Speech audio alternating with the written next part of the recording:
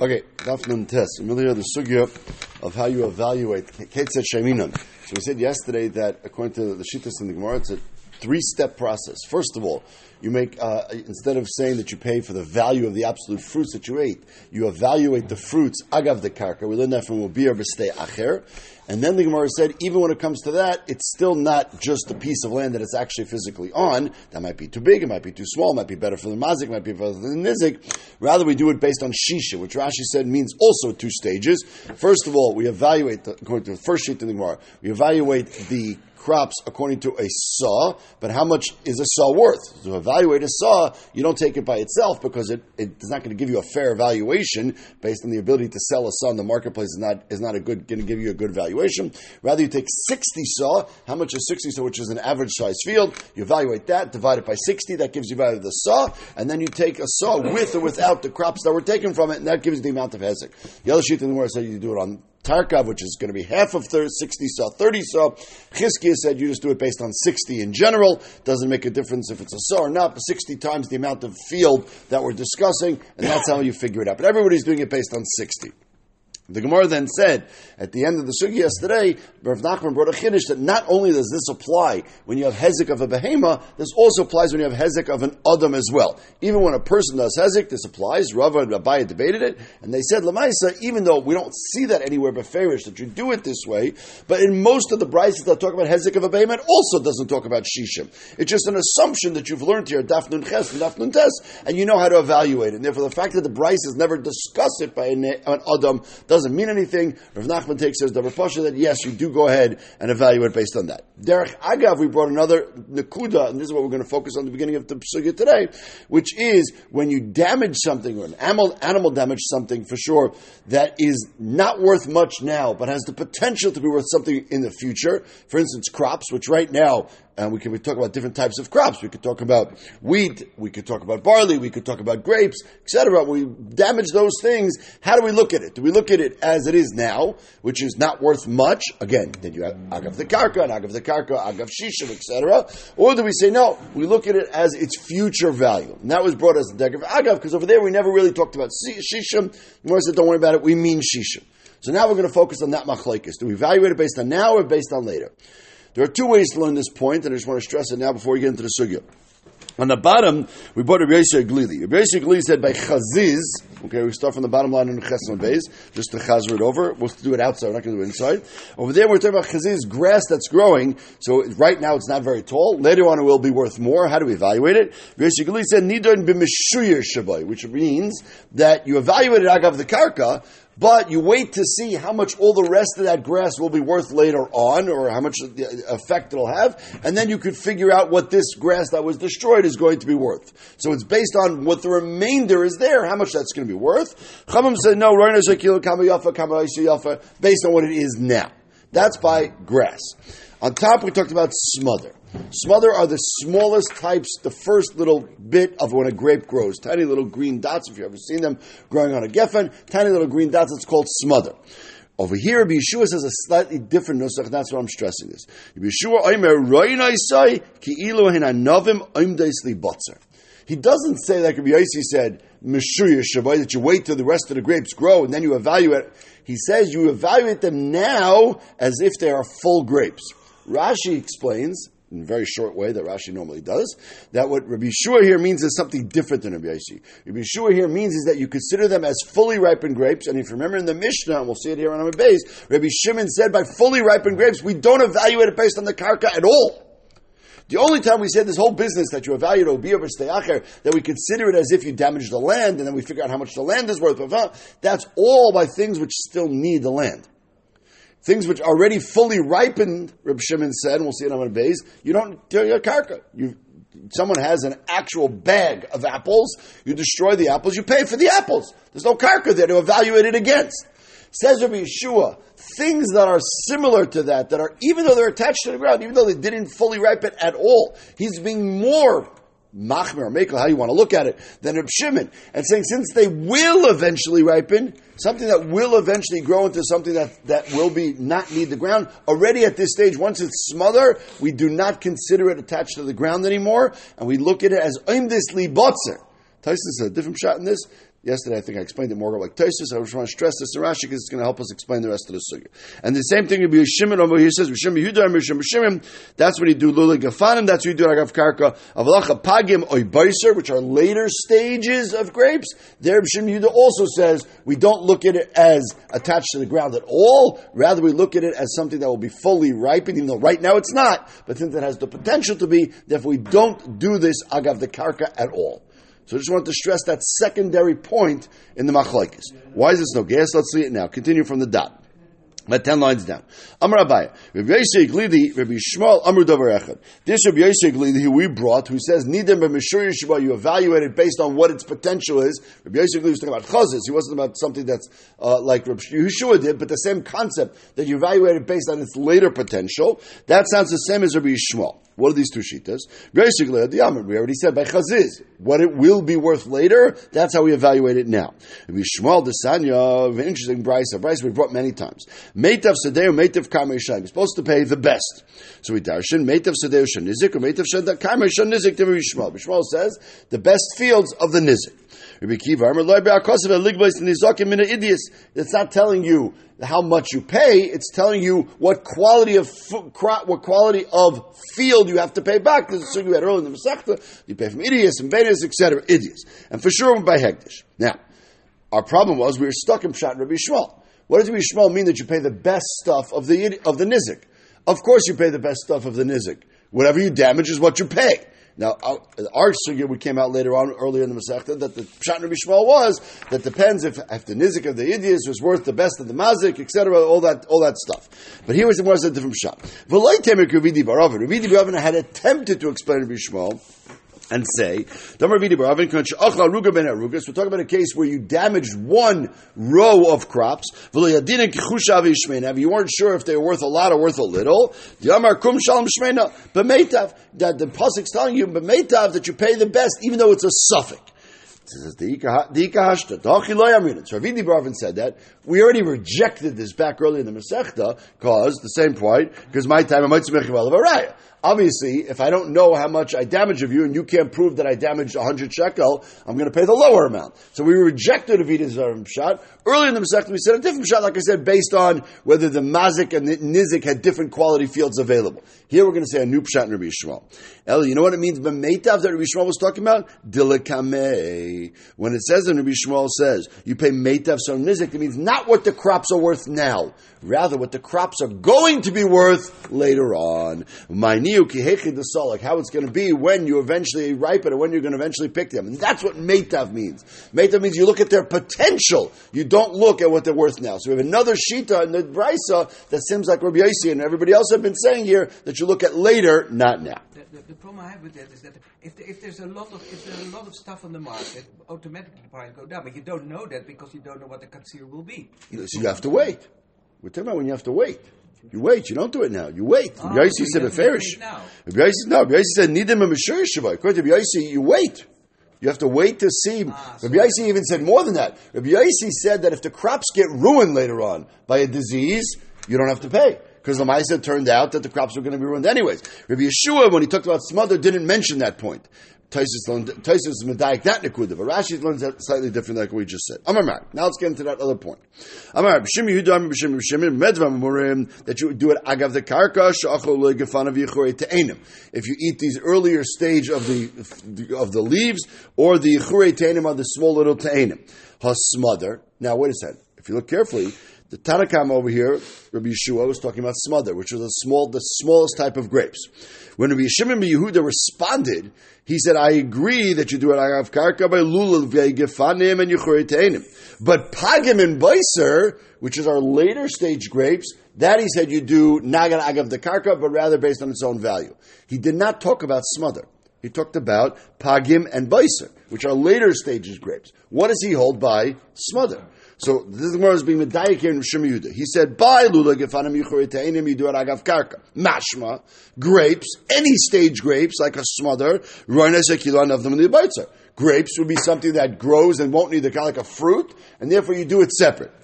And it's already considered grown enough. In other words, he seems to be differentiating between the stage of smother and the stage of yichurei te'enim. The yichurei te'enim is a much earlier stage, therefore it's really not considered having grown at all. Okay, but Ema Seifa. Then he says, Achla Pagama Vaisa, which are a later stage of grapes, Duraina Sekila Navamali Butzer, Mashma Smother, that earlier stage of grapes, Raina Sei Kama Yafa Kama Isi Yafa, that you do Agav the Karka. So, what is the halacha of smother? He seems to be a steering Obey.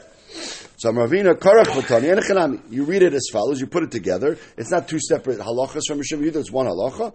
But Medvar Mumazman Shachlu Legefan of Yichurei Teinim of Alachar. And even though he didn't say, he means grapes in general and the smother stage or the pagan stage or the barista stage. All grapes, as soon as they reach that earlier stage, at least, and for sure in the later stages, you consider it separate from the ground already, and now you evaluate it based on what it's going to be totally worth on its own. Okay. So what are they arguing about? Look back at the Bryce on top. By smother, and Yehuda adds on Pagim, Beiser, but he's also talking about smother. So by smother grapes, they both agree you evaluate it based on what it will be worth later on. So what's the machlokes between Rabbi Yeshua and Rabbi Shimon Yehuda? Rabbi Shimon Yehuda is going to add on something. What's he adding? So the Gemara says an amazing pshat. If you know anything about grapevines and vineyards, so the nature of these things is that the better the grapes are, the more it weakens the actual tree, the actual vine every year. So if you have very strong vines, you can get really good grapes. Then it could be the next year you won't get so strong ones. So you have to put fertilizer, etc. So it says the Gemara, an interesting point. If I go over to your field and I cut off the grapes before they're finished growing, at the smother stages, is really, really early. Yes, I've damaged you, and yes, I owe you money because according to this pshat, I've actually taken grapes because the potential of grapes is grapes, and I have to pay them. But Lamaisa, your vineyard did not weaken over this year, so you've actually gained something in some strange way by me destroying these grapes. Do I get to deduct that amount for the amount of grapes that I paid you? So I'm supposed to pay you, based on this, 200 shekel worth of grapes that I destroyed. But Lamaisa, there's, 20 shekel less of fertilizer you need to use next year, so maybe I only have to pay you 180. Do I deduct the chash gufna, that which it did not weaken, from the amount that the mazik has to pay to the nizik?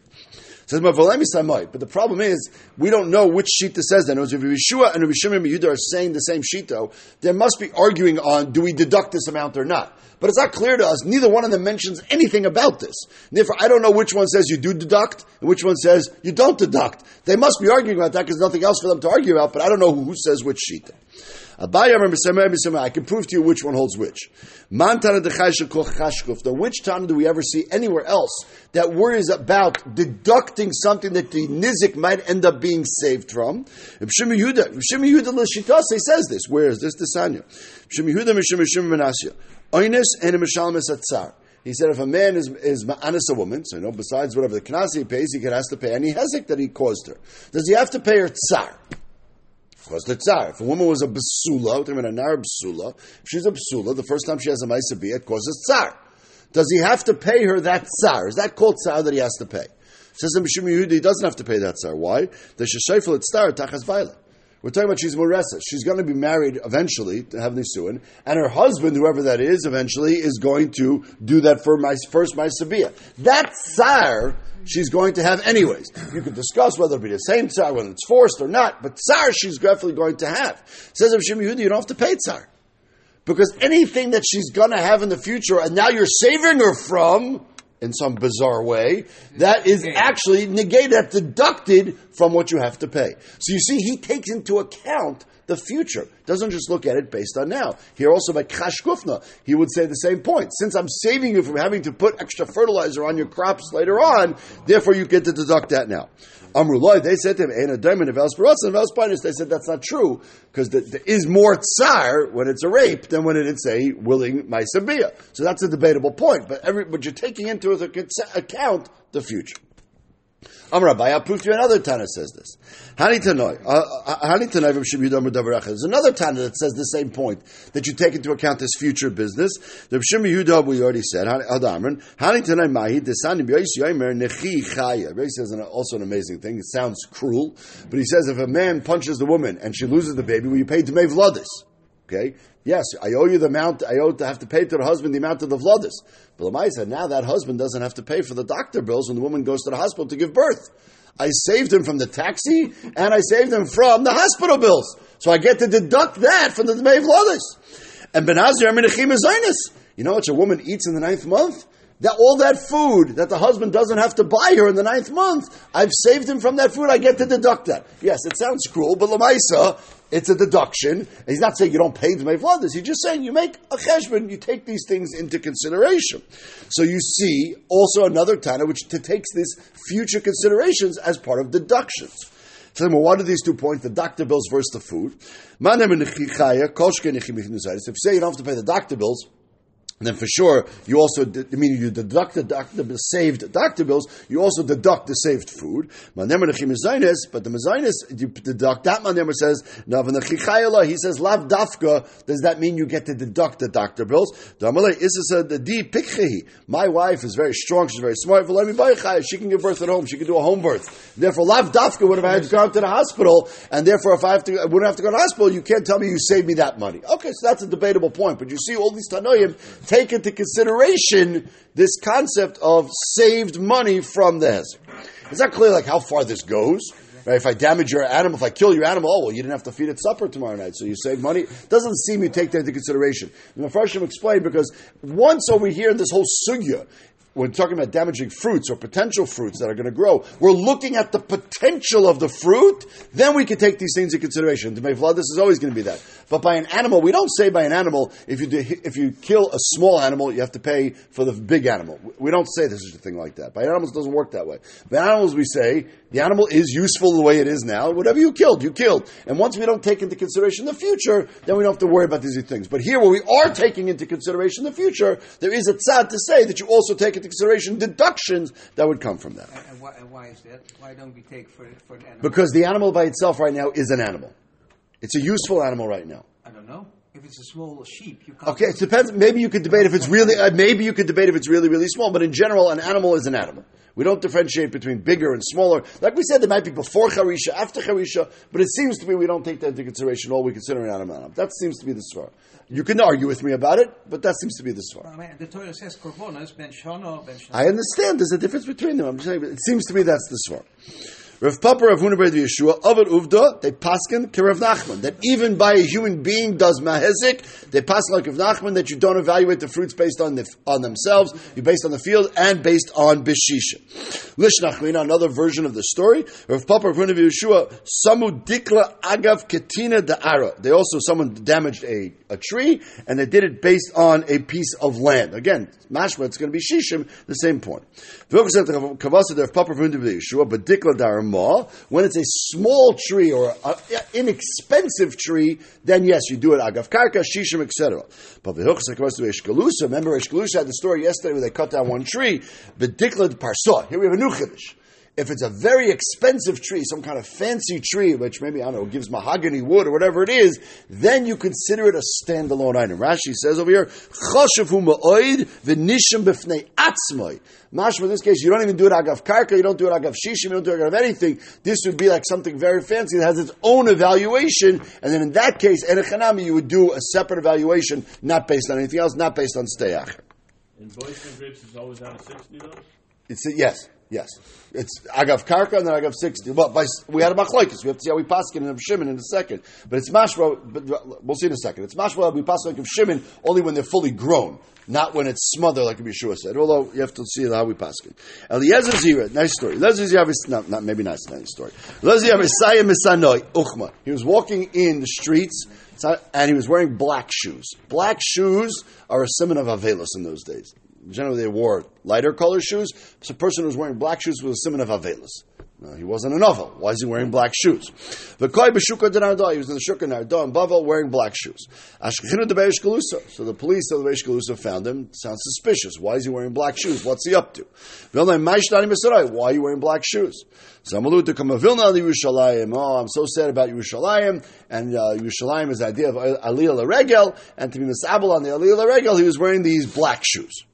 So I'm like, At Chashiva Sabu Yerushalayim? Oh, Balgaiva over here. Think you walk around making a veilus on Yerushalayim, saying Tikkun Chatzais? Who do you think you are? Savar Yurahavit. They thought he was a Balgaiva. Asur v'chavshua. They arrested him. They arrested him for being Masaba on Yerushalayim. Amalahu, he said to them, Gav Rabban. I said, whoa, I'm not just a regular person. I mean, I'm a Talmud Chacham. I say Shir in the Beis Medrash, and therefore I'm maybe on that Adrega to be Masaba on Yerushalayim. Amrulei, Minoyadin, prove to us that you're a Talmud Chacham. Samalu, no problem. Which would you like? Oh, I'm going to ask you a question, or you ask me a question. Either I'll stump you, or you can try to ask me a question and see if you can stump me. What would you like? Let's do this test. Samrulei Bayat. Okay, you ask a question, and let's see if you can come up with a good question that would stump us. Samalahu, and now we have a very interesting svara of something we've been learning about for the last two daf. Haimad the cuts kufra. If you cut off these tamarim, Rashi says tamarim with a beiser tamarim, very small tamarim from a dates from a tree. So my masham, how do you evaluate how much you pay? So I'm going masham to make kufra. What do you mean? You pay how much a small little date is worth.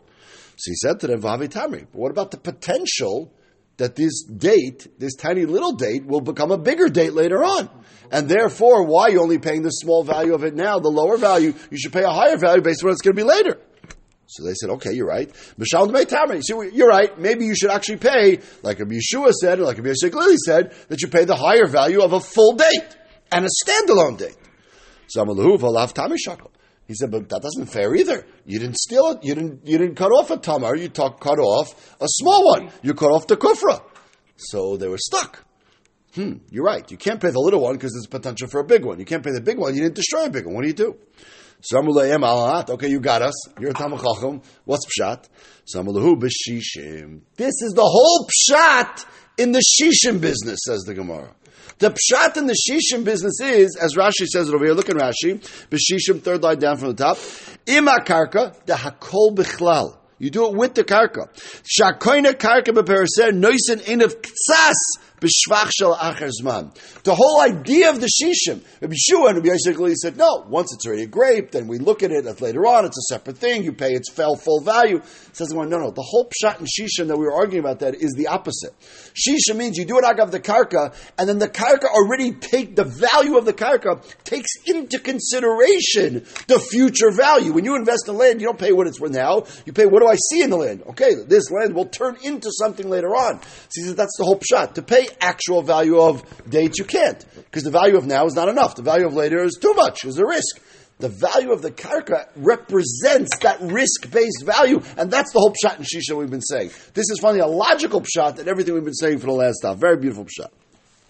So they said, okay, that's a nice pshat, but did you make it up? Right? Do you have some kind of a star from a Gadol Adar, a rabbi that says that you know a good pshat? He says, yeah, I do. Shmuel's still alive and his bezdin is alive. Right? Shmuel. Go ask Shmuel. Right?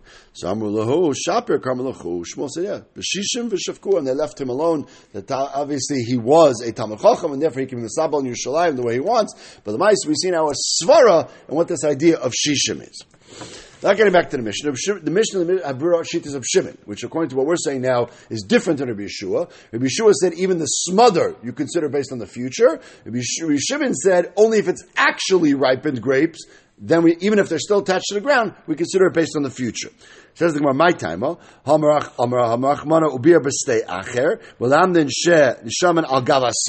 do it standalone. Says no, something which still needs the ground to nourish, then you do it agav the karka. Even like once they're fully ripened, then you do pay the full value. Now this is not like Rabbi Yeshua and Rabbi Yosef. According to Rashi and Rabbi Yosef, you're arguing here and saying even if they still need the ground, but they eventually will not need the ground, then we would look at that they're big enough that we consider it a fruit. Then we already go to that stage. But Rabbi Shimon says not like that. Once it's fully ripened, then it has a standalone value. Amar Vuna Barachia, Amar Rav Yeri Ba'ava. How do we paskin? Don Rav K'Rav Meir. Rav and halacha l'maisa case we paskin like something Rav Meir said. We paskin hilchos Rav Shimon, and he also paskin stam that we paskin like Rav Shimon in our Mishnah. What's this halacha of Rav Meir? Something we had in the Gemara in Ksubas. Don Rav K'Rav Meir Desanyam.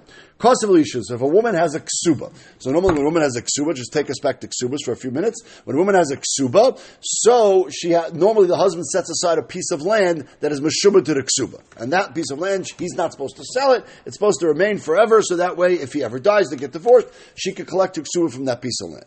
Okay, what if he's desperate for money? He wants to sell the piece of land. So he goes to his wife, says, I've negotiated a deal to sell this field to Shimon, but I need you to sign on it. I need you to okay the deal. Okay, so she says, no, I'm not signing on it. He goes through with the deal. We cancel the deal because that field is not really his to sell. Okay. Then he tries again. 2 weeks later, he comes back and says, I'm really stuck for money. Shimon, I didn't do the deal with. I'm going to try to sell it to Levi. Will you agree to let me sell it to Levi so we can have cash? And she agrees to. Okay, so she refuses to agree. L'sheni v'chasmalai of the ksuvasa divrei Meir. Meir says once she signed on the second one, that's it. She lost the ksuba. By agreeing to that sale, she's given her for ksuba. Rabbi Yehuda Aimer yechar l'shatamar nachas ruach asisi l'bayli. She says no. The only reason I signed this because he was desperate. I didn't really want to give up my right to my ksuba on this piece of land, and you see that from the fact that I didn't sign on the first guy. The fact that I didn't sign when he tried to sell it to Shimon, means I really did not want to sell it. He forced me, so I signed it off with Levi, but I really didn't mean it, and therefore she could undo the deal and take the field back. Atem malachem alai, what do you have any time to send me? So this is Machlekes Meir and Yehuda. And therefore in this case, Rav paskin like Rav Meir. He paskin like Rav Meir that if she signs, she loses her schus. And in our Gemara, paskin like Rav Shimon. Ki understand, Shimon Aimer. That when it's fully ripened fruits, then we takadu pasuk Shimon that you don't evaluate them based on the karka, you evaluate them based on the actual value. But mashma, if the earlier stage fruits, then we still would evaluate them based on the karka, not like those other shittas we had. So, says the Mishnah. Hamadgish b'sech soder chaver. Pashup Pshat, it sounds like I have crops in my field, and I'm trying to harvest my field. There's no room in my field to pile them up, so I put my piles in your field. You have a field next door to me, and I put my piles in your field without your permission. Shalei b'rishos. V'achal memter shabal soder potter. So obviously, if your animal comes and then eats my piles that are in your field, we had this more earlier. Of course, you are not going to be chayav to pay because I put them in your field. V'mhuska behen. If your animal gets sick.